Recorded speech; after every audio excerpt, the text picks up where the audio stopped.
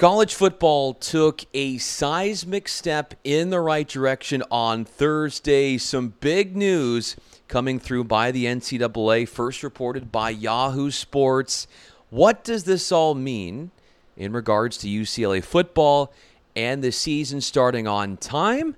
Well, we're about to tell you on this podcast. I'm Brian Fenley. You can follow me on Twitter. Yes, it is a good thing to do. I definitely would suggest you do so. Follow me there. Brian Fenley is my Twitter handle. Brian with a Y, Fenley. I'm also a national anchor for Fox Sports Radio.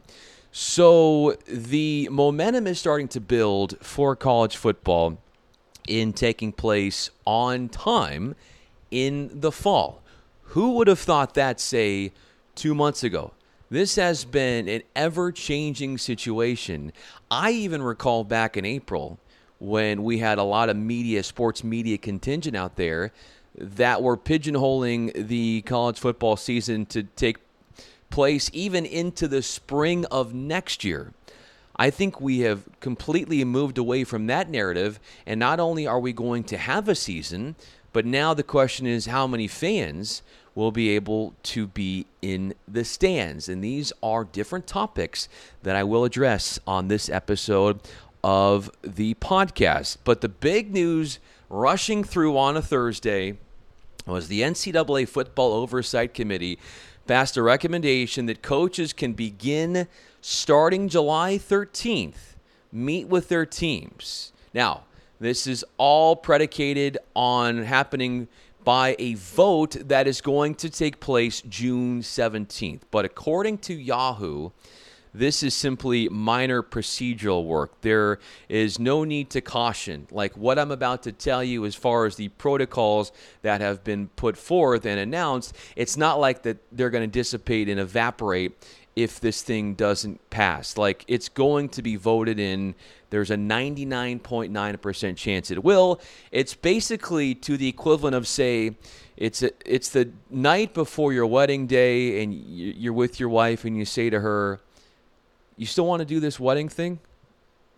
She's probably going to say yes. I mean, that's the rate in which we're talking here as far as this thing going through, 99.9%. So it's a kind of a complex plan here that has been tossed around and is about to be finalized by the NCAA as far as the breakdown on the schedule. But essentially, it's a 6-week preseason, but there are days before the 6 weeks begin where you can actually take part in official workouts. So if you have a game, your first game is during Labor Day weekend, so I think that's like September 5th. Then you are allowed to start getting on the field July 13th with a list of different rules. That is, from July 13th to July 23rd, you can only practice or take part in football-related activities for 8 hours per week. So this is kind of like the slow warming you up period, like, hey, you haven't been on the football field necessarily in an organized format in a while, so let's slowly indoctrinate you back into the swing of things. So it's going to be 8 hours, as I said, per week, and they would have 2 hours of in-film or in-person film sessions that you could partake in, the other 6 hours devoted to strength and conditioning workouts. So that's what you can do until the 24th. Now, the 24th, you get a little bit more flexibility here. And now you're able to be with your team for 20 hours per week. So you go from 8 hours to 20 hours. And during the 20 hours, there's a lot of different things that you can do. Walkthroughs, weight training, conditioning, and film study. And they're essentially calling this like the enhanced summer training. So, there is going to be some leeway as to how you choose to use the hours that you are given per week. So you could do, say, one scenario was 8 hours of strength training and film review. Then you could use, say, an hour of walkthroughs, and then you could use another hour for team meetings. So it's up to the discretion, I think, more or less on the staffs on how they want to use it. But during these walkthroughs, you cannot have pads on or helmets. But what I am hearing is that you can use a football. So in the voluntary workouts that are going on, and which started up when the NCAA lifted the moratorium ban at the end of May, so starting June 1st, you could take part in voluntary workouts. During those workouts, I don't think you are allowed to have a football, or at least you're forbidden to or urged not to because of coronavirus or whatever, any fears in that realm. But from July 24th to August 6th, those are the 2 extra weeks that are added on to the normal 4-week training camp. When you get to August 7th, that's when the 4-week training camp begins, or essentially 29 days before your first game. So what that looks like, I'm going to tell you, because there are added little measures that have been included in what you can and cannot do during that 4-week lead up in the training camp portion. But first, RockAuto.com is a family business serving auto parts customers online for 20 years. Go to RockAuto.com to shop for auto and body parts from hundreds of manufacturers. The RockAuto.com catalog, unique, remarkable, easy to navigate. Best of all, prices at RockAuto.com are always reliably low, and the same for professionals and do-it-yourselfers. Why spend up to twice as much for the same parts? Go to RockAuto.com right now, see all the parts available for your car and truck. And here is the call to action right locked on in there. How did you hear about us box?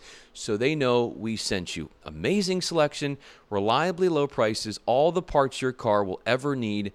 RockAuto.com. We will continue to shift it back into football mode and talk about the training camp and what that all is going to look like right after this. So up to the training camp we go. August 7th is when you can begin. That is if you have your first game week 1, which I believe is penciled in for September 5th. For your training camp, essentially, there's not really a limit on how many hours you can spend with your team per week. However, there are a couple caveats to that because you do have limited hours once you get into game week, the week leading up to your first game, or you start school, whichever one of those comes first. And you are seeing a trend of more schools pushing up the start of their school year because they don't want anything to do with the potential of having a second wave of COVID influence and infiltrate their school year. And again, these are just precautionary measures. We don't know what will happen. Will there be a big outbreak? God, I hope not.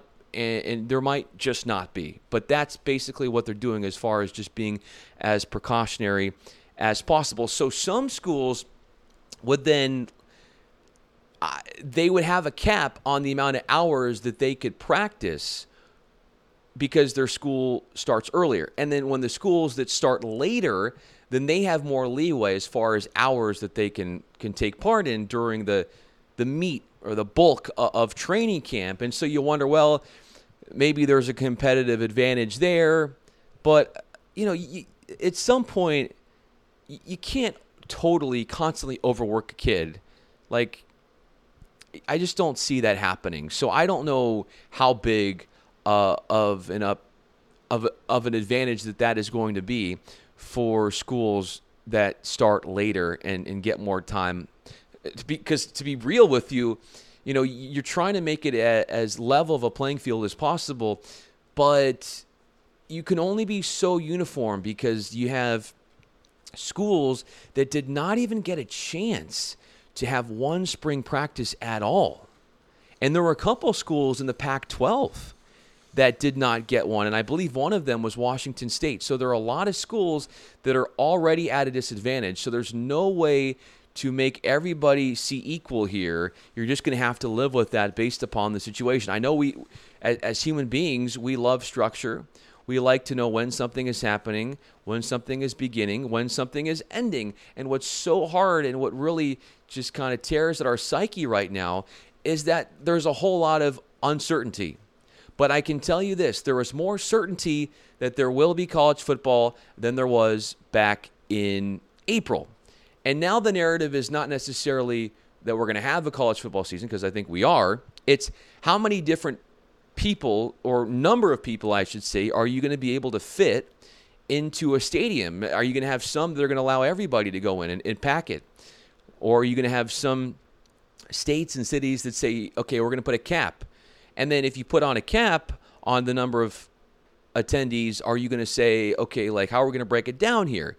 Are we going to do people watching every other row and then every other seat in a section? Like, how exactly do you map all of that out? Those are interesting things that will be decided. I don't think right now we need to know about the amount of seats. There are going to be people that are not going to want to go yet because of the virus that's still going on. So you have to take that into precaution as well. But then you also have to take in the data, because there are a lot of people, and I know I'm one of them, that was exposed to this virus and did not even know I was. I mean, our society knew about this, or is now learning that this virus was running rampant throughout our country a lot earlier than the national media was first to report on. Like, I'm 99% sure I got it in December. And a lot of other people I've talked to have said, oh, yeah, I had it in December. I thought it was a really bad flu. I had a bad fever.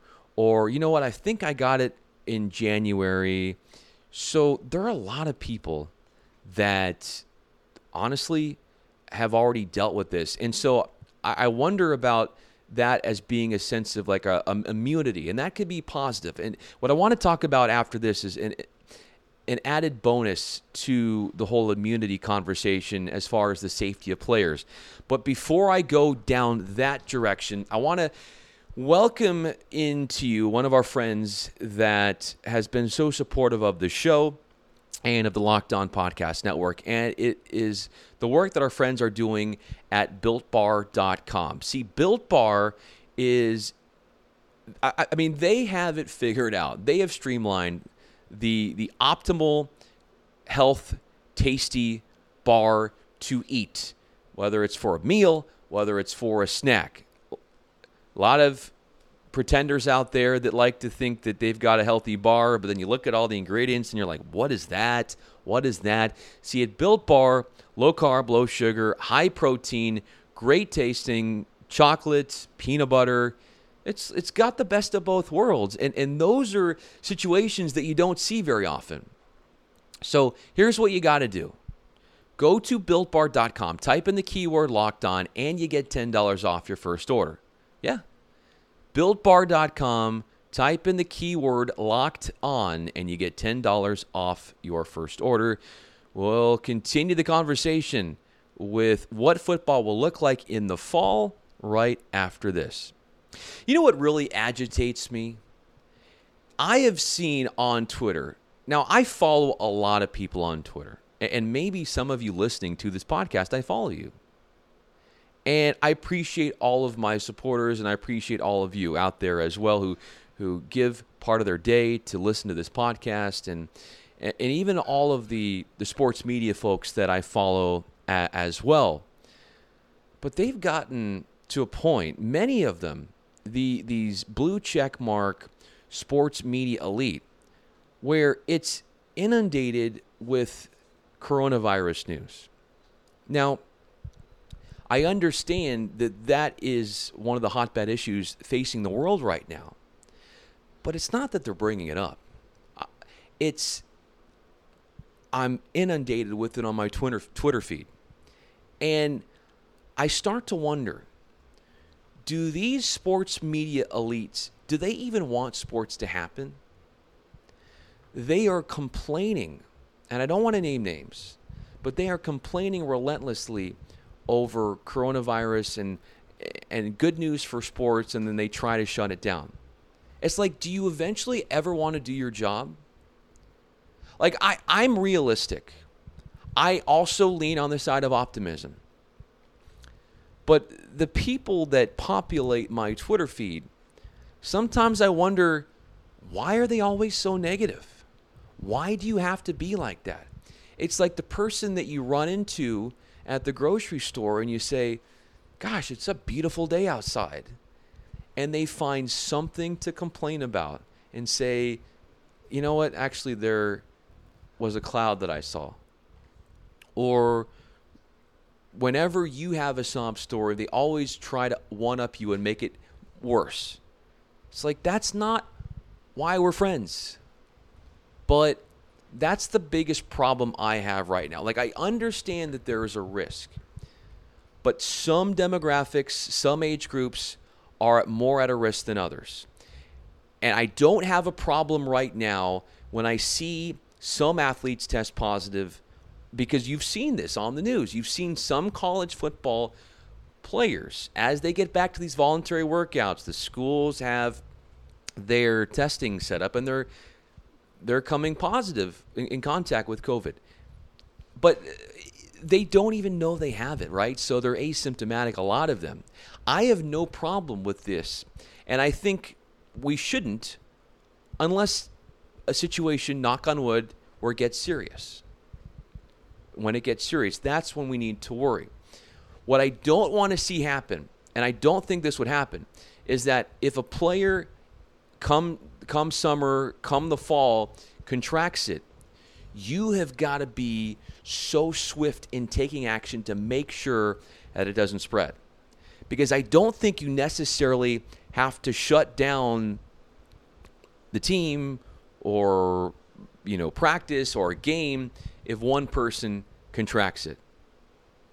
I think that what you're seeing from pro sports leagues now, team sports, as they're trying to make their comeback, they are implementing protocols in place so that they can continue to operate their businesses even if one or two people come in contact with the said virus. In fact, I was reading some of the NBA news out there in Orlando and how they're going to allow up to 17 players per team or something like that, according to reports, to, I would think, take into account for somebody that might come down with the virus. And then if they do, how do you treat it? And do you look at it as an injury? And they have to be quarantined for 7 days or 14 days. Some sports leagues are doing it just like that. And again, we shouldn't panic if somebody tests positive for this virus, because these are college kids and the data suggests that they're going to be okay. Now, if something bad happens, then we need to act. But until that happens, I'm looking at the data here, and we're seeing numbers of college athletes come down with it, and they've been okay. They're recovering, knock on wood. So again, we need to be cautious. We need to be vigilant. But at the same time, don't overreact if you hear one or two that come down with it. This is the world we live in right now, right? I hope we can find a solution to this virus, but it's not necessarily, I don't think, going away anytime soon. So you have to live a life at some point. I mean, but that's for another debate, another discussion. So with the football coming up in the fall, we're going to see every conference decide upon how they handle specific COVID cases and the protocols that they will put in place to help their team. So the Pac-12 has their own COVID Medical Advisory Council, and it's made up of a number of distinguished people who know what they're talking about as far as, limiting or eliminating risk of coming in contact with the virus. And so what does that look like? Larry Scott, the Pac-12 commissioner, said the other day that, he expects that Pac-12 athletes, football players, when they get back to campus, that they should be, have the normal COVID test, but then also have an antibody test. Now, an antibody test would be interesting, and I know I've heard some reports that it's not always 100% accurate. I hope that with time, the doctors and those that are putting those tests together with the antibodies, that they can get a little bit more diligent and efficient with those as we learn more about this virus. But if we do know that somebody has the antibodies, well, that's going to be something really relieving to think about. And that's going to be really something comforting, because we know that more, often than not, those types of people might not have to deal with this in the near future again and coming in contact with COVID. Again, other situations might arise, and it's not always that way where you have the antibodies and you're completely immune, but I think it builds up your case. And again, we're all dealing with risk here. There is risk in everything. There's risk in not playing. There's risk in playing. And you got to balance that, because if you don't play, I'll tell you, it could be financial disaster time for a lot of schools. They have to at least try to play here. And you know that athletic departments, so much of their funds of other Olympic sports, all of that money, a lot of it comes through the football revenue. It's a business ultimately, and it's a risk playing, but it's also a tremendous risk not to play. I have all the faith in these health officials that they will be able to do their best in proactively teaching these players how to handle this COVID environment we're dealing with as football gets closer to starting. But there's nothing that is totally proof, there's nothing that eliminates all risk. And that's just what we have to live with at this point.